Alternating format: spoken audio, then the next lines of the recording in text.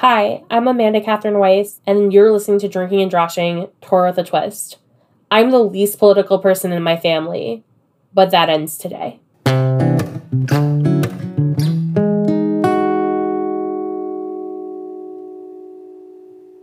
Many of our listeners may not know that we actually record our episodes about a week ahead of time. So when we release an episode, we've recorded at least 1 week before that release. That means that sometimes we release an episode after a major issue, occurrence, event happens in our country. While we try to be on top of it in our social media, sometimes we feel the need to actually address it in our episodes. This week, we really wanted to address what's been happening in our country with the Supreme Court through a Jewish lens and also through what happens in our Torah and how we might be able to take it with us when we're feeling extreme anger, extreme frustration, and when we're not sure exactly how to react or how to respond. We hope that you'll stay in it with us. We know that this episode might be a little tough politically, and if that's not your jam, that's okay. We'll make sure to put the timestamps for both the Parsha rundown and Midrashic mixology, so you can skip to those parts if they're your favorite. But we hope you'll stay in it with us, and we're willing to get into it with you. We really believe that uplifting all voices matters, and especially at this time, we know that our platform is a space where we wanted to make sure that you heard what we were thinking and feeling in this moment. We really believe in uplifting every voice, and with this platform, we felt it was extremely important for you to hear our voices and our feelings, especially at this moment in time.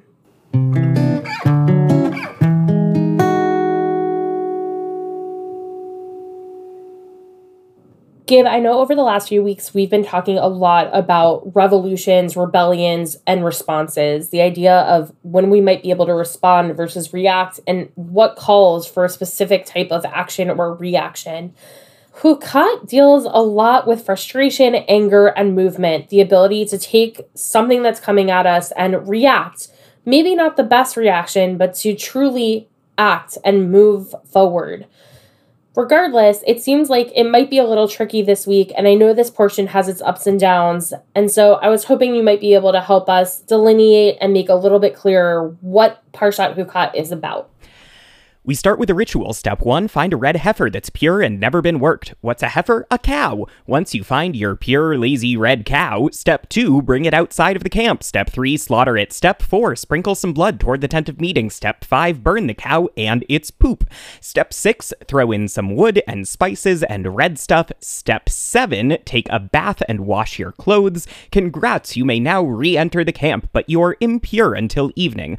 Also, whoever performed the burning has to bathe and do laundry and is also impure until evening. Same with whoever cleans up the ashes. Also impure, anyone who touches a human corpse, enters a tent with a corpse, or touches a grave. They're impure for 7 days. Impure, there's a sacrifice for that. Story time. The Israelites arrive in the wilderness of Zin and Miriam dies. Without Miriam, there's no water, and the Israelites love to complain, so they do that for a while.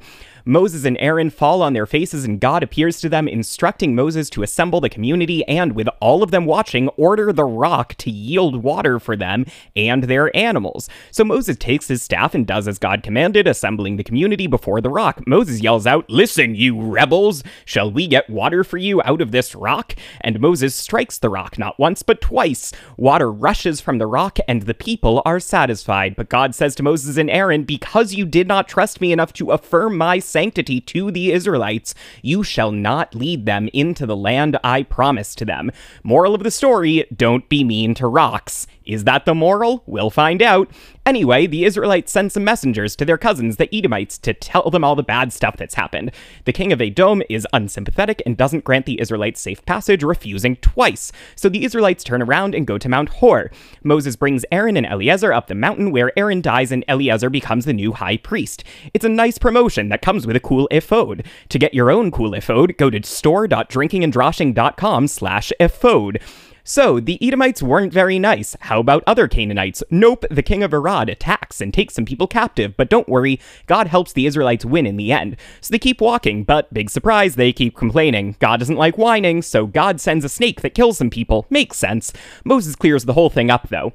God notices that the people need water again, so God says to Moses, "Hey, get those guys some water." The Israelites sing a song about a well. Cool.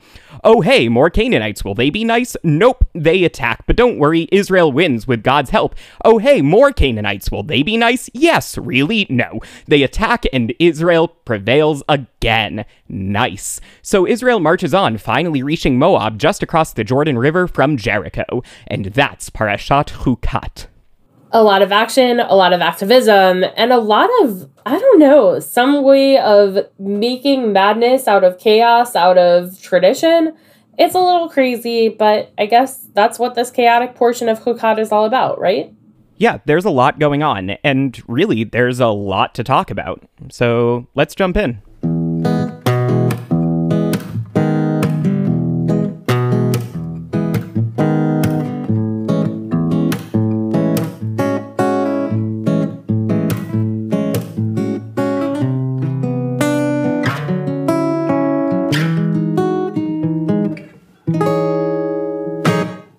In the last couple of weeks, the Supreme Court has come up with a series of rulings that have really shaken up the country, have really given us a lot to be angry about, a lot to think about, and it's left a lot of us feeling kind of helpless. It's left a lot of us really in the wilderness without really understanding what to do or what comes next. Look, this is a difficult thing for us to talk about, especially because Judaism as a whole often has had its rulings based on precedent, similar to what happens with the Supreme Court, that generally cases and rulings and laws are decided on what came before. But there's kind of a problem with that. When we have a situation of what comes before and what came before not necessarily aligning with the situations that we're dealing with now, we kind of end up in this idea of originalism, this philosophy that says the only way that we can really understand the decisions that we make now is if we treat it exactly as if we were in the time when they were originally discussing these issues. Right, and that's like a really dangerous way to read religious texts. The way that the rabbis thought about religious text is different than the way that we have to think about them today, because they lived in a very different context, and we need to understand that when we're reading rabbinic texts. In the same way, when we read biblical texts, we need to understand that those texts were written in a very specific context that is very different from the contexts in which we live today. So when we're trying to create a legal precedent, or when we're trying to understand a legal precedent that, happened 50 years ago, and we're trying to understand how it might work today by basing it in the past, we struggle because that's not the type of world that I live in. And also, that's not necessarily the type of Judaism that I practice. A lot of the reason why I embrace the Reform Judaism that I practice and love is because it allows me to see the world as it is now and to try to utilize those traditional texts and those legal precedents in a way that makes sense for us today. So, Amanda, question. Does this mean that we abandon religious texts altogether? Does this mean that we abandon what came before? No, I don't think it does. I think that we have an understanding of what happened before in terms of what our text might say. And we've dealt with this in the Torah before. When things might be difficult, we're able to look at them and say, wow, I understand this. I'm willing to wrestle with this. I'm willing to argue with this. And I might choose in the end to say, this doesn't work for me and find a solution out. But we don't just kind of walk away from what our history was, no matter how problematic it was to begin with. Okay, so to be explicit, the Supreme Court ruling that I think has upset at least me the most was that overturning Roe v. Wade. Amanda, could you talk to us a little bit about what Torah or what Judaism has to say about abortion? Gabe, I really appreciate that you asked that question. I know that we talked about this in episode Mishpatim with Mike, but we do have specifically in Torah, we have a line in Exodus 21, 22 to 23 that says when men fight and one of them pushes a pregnant woman and a miscarriage results, but no other damage ensues, the one responsible is fined according as the woman's husband may exact from him the payment to be based on reckoning. But if other damage ensues, the penalty shall be life for life. So in this moment, this fetus, this woman who miscarries, isn't considered a person who was murdered, right? There is a part of a person. Generally, Judaism has a lot of things to say about pregnancy and women and what makes a differentiation between the two. So in Yevamot 69b, for those following along at home, we have an understanding that a woman, if she's pregnant, generally until the 40th day, the fetus isn't considered even a fetus at that point. The fetus is considered fluid within the woman itself, right? An actual kind of part of the woman.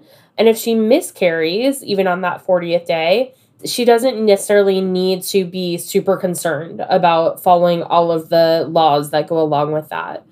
Generally speaking, a fetus is considered to be a part of the mother, not necessarily separate from the mother. And if there's any threat to the mother's life, be it physical or psychological, an abortion actually can be permitted in order to save a woman's life, in order to save the mother's life.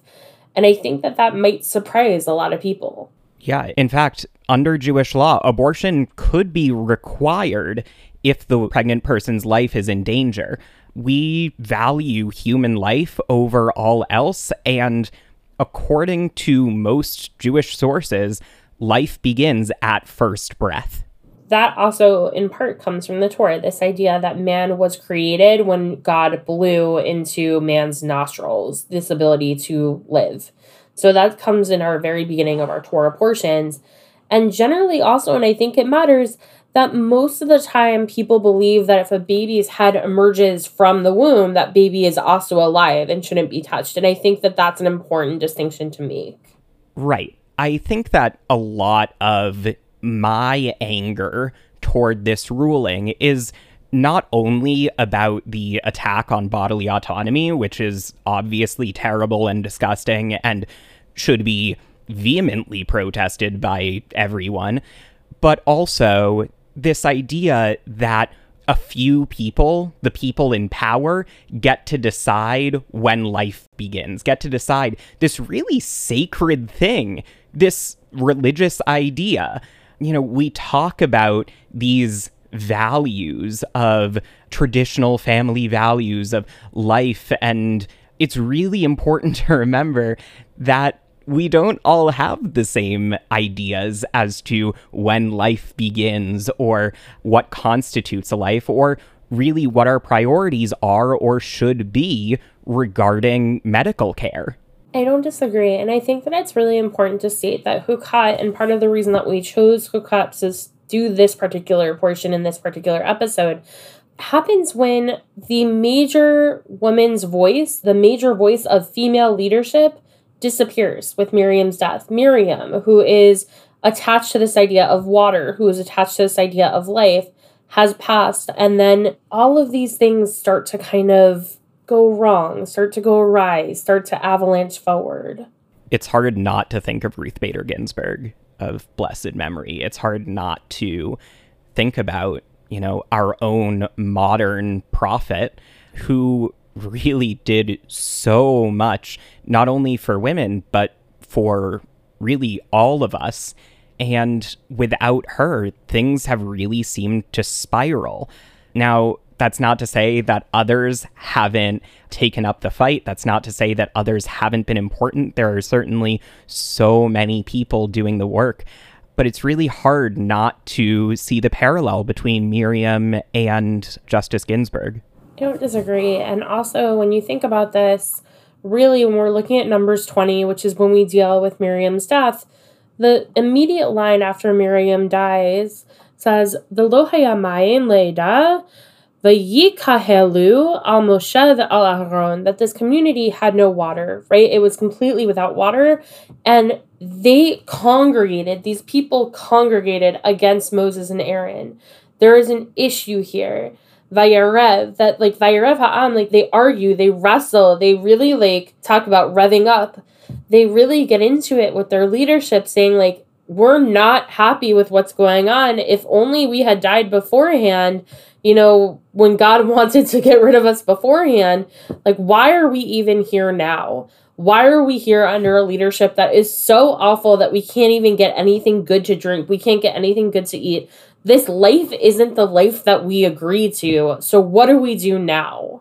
It's such a powerful line. And the other thing that I think is really interesting is that our commentators actually disagree on why Moses is punished for his disobedience to God, because it's a little vague in the text. God doesn't say because you hit the rock. God says because you didn't trust me enough to sanctify me before the community. And like, what does that mean?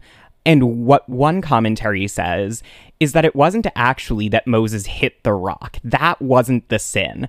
But rather, the line that Moses said before Moses hits the rock, listen, you rebels, the Hebrew being morim, that word, morim, is seen to be an insult to the people. And because Moses is insulting the people before God, that's the sin, is Moses insulting the nation of Israel. Absolutely. And I want to focus on this word morim because I think that there are a lot of things that come into it. So morim, we talk about this idea, can also be teachers from the word yorah, can also have to do with the bitterness of mar, right? Like the fact that there is a really bitter situation happening, can bring back to mind this idea of Miriam, because without vowels, that's what the word can look like. Can come from, again, this idea of mar being a drop to come through, and also deals with the same as rebels and spies that we had before, people who have necessarily pushed back, people who are rebelling. And I think that sometimes, right, and we talked about this in our episode with Andrew Belenfant, sometimes we have moments that call for a rebellion. Sometimes we have moments that call for a reaction, and sometimes we have moments that call for a response. And right now, both in Hukat and in our country, it's difficult to know which way to turn and which is the right action to take. I'm wondering what our tradition can teach us about speaking up for what we believe in a just way, speaking truth to power in a way that doesn't reflect negatively on us. You know, we've seen a lot of stories where the people seem to be in the wrong when they say something negative, when they rebel against Moses. I'm wondering what a just rebellion really looks like.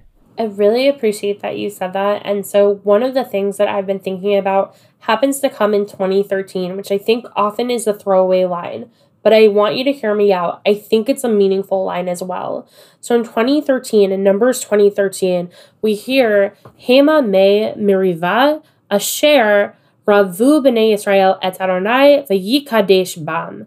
So the way that can be understood is these here are the waters of Meribah, right? And here it says, asher ravu, because these Israeli people, asher ravu b'nei Yisrael, these people quarreled, they fought, they rebelled, et Adonai, to God, with God, against God, and in doing so, vayikadesh bam, that actually they sanctified God, that God was sanctified through their quarrel.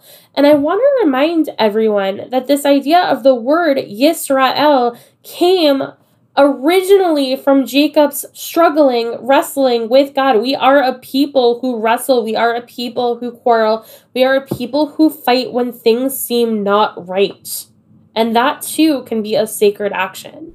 You know, I think something that has really bothered me for years is this idea that in America, religion and religiosity is conflated with right-wing politics. That if a person is religious, they are assumed to be conservative.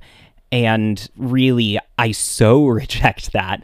And I would so love to see a rise of, you know, the religious left, or really just a different kind of religious politics where we highlight the values that I see as central to our belief, these values of protecting the stranger and the orphan and the widow and those who need our help.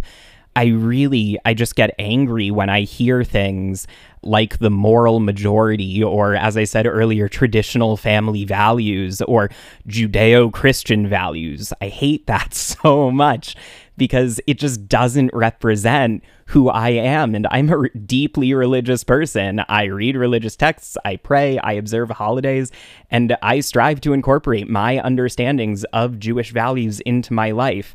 And it really sickens me that the sacred is so often used to curtail liberty. It's really been turned against itself. So, as I said, I think it really is time for a rise of religious morality in this country that really blots out the memory of this perversion of traditions it claims to serve. With the overturn of Roe, the greatest victory the religious right has ever seen, I think it's incumbent upon those of us who hold bodily autonomy and reproductive freedom as sacred to declare as such. Reproductive freedom is a Jewish value.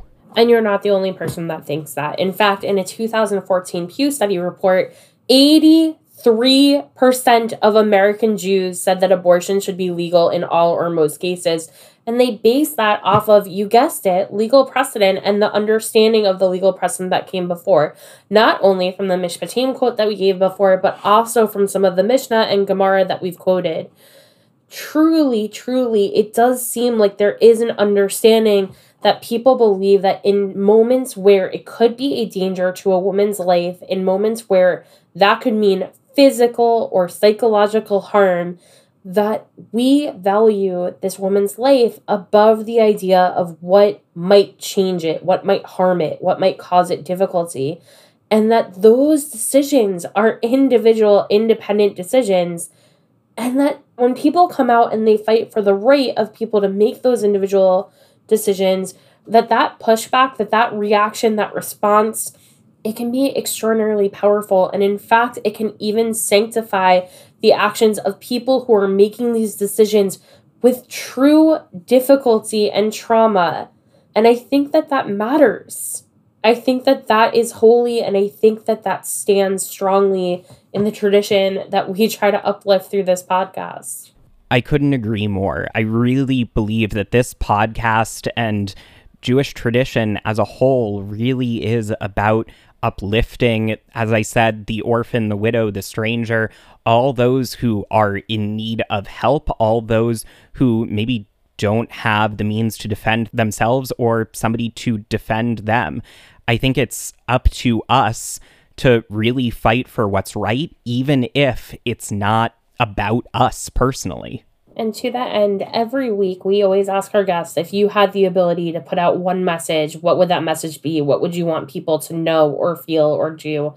And for us, what we hope that you get from this episode is that you're not alone. If this is something that you're thinking about, if this is something that you're struggling with, we're here with you. We feel you. We are supporting you.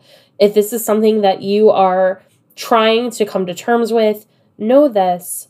It is so clear that somebody that you know and somebody that you love most likely has had an abortion in their life and might be too scared to come forward to tell their stories. But we want you to know that we're here to hear your stories and to hear your struggles, and that we support you in them, and that we too are trying to understand the best reaction, response, or yes, even rebellion when it comes to dealing with the difficulties and culture that our country is in right now.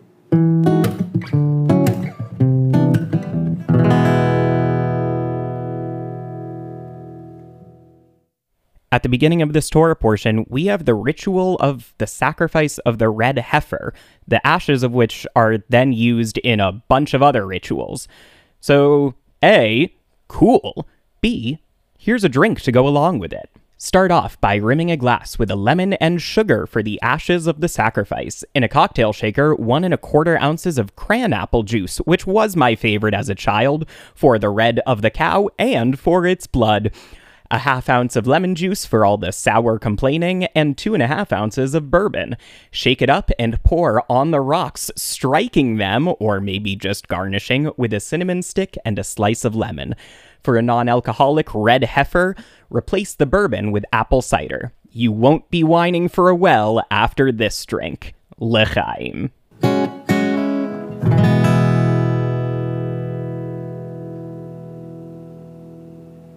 So generally, this is the time where we would say that we've hit thank yous and closing cues. And I'm not sure that we really have a meaningful closing question for this week's episode, especially because it feels, Gabe, like all we have are questions and struggles and thoughts and issues.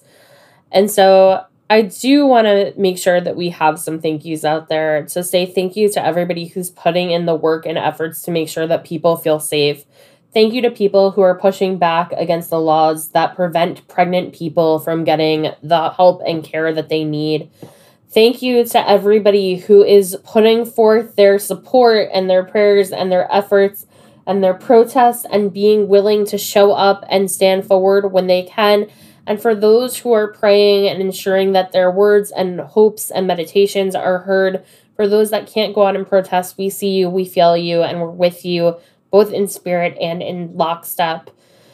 Thank you, of course, to Gabe for letting me put on this episode when I was very frustrated and very angry and trying to find an action that would be able to meet the heights of that frustration. Thank you to Idan for coming back. We missed you, and for being willing to let us go a little bit off track as long as we promised to connect it to Chughat, which I think we did, and I think we did well. Thank you to Kate, who is always willing to make us sound more brilliant than I sometimes feel like I am as I stumble over my words. And thank you to everybody who believes that struggling and fighting, that quarreling and connecting can be a holy endeavor, can be something that sanctifies us as a people, as a community, and hopefully one day as a country. That we are able to make these precedents our own, that we are able to translate Torah and text and tradition in our own terms, in our own time, and that time is now. We stand with you, we hear you. As we say, Shemanu, we've heard you, and we continue to want to hear your stories. Please feel free to reach out to us at drinkingandjoshing@gmail.com. Hit up our website, www.drinkingandjoshing.com. Reach out to us on Instagram at drinkingandjoshing or at Facebook at drinkingandjoshing. We are so ready to share in the struggle and in your stories with all of you. We raise up our glass and we raise up our eyes to see you. We hope that we can be some of the help that comes your way. And really, for all of us, to life, to choice, l'chaim. L'chaim.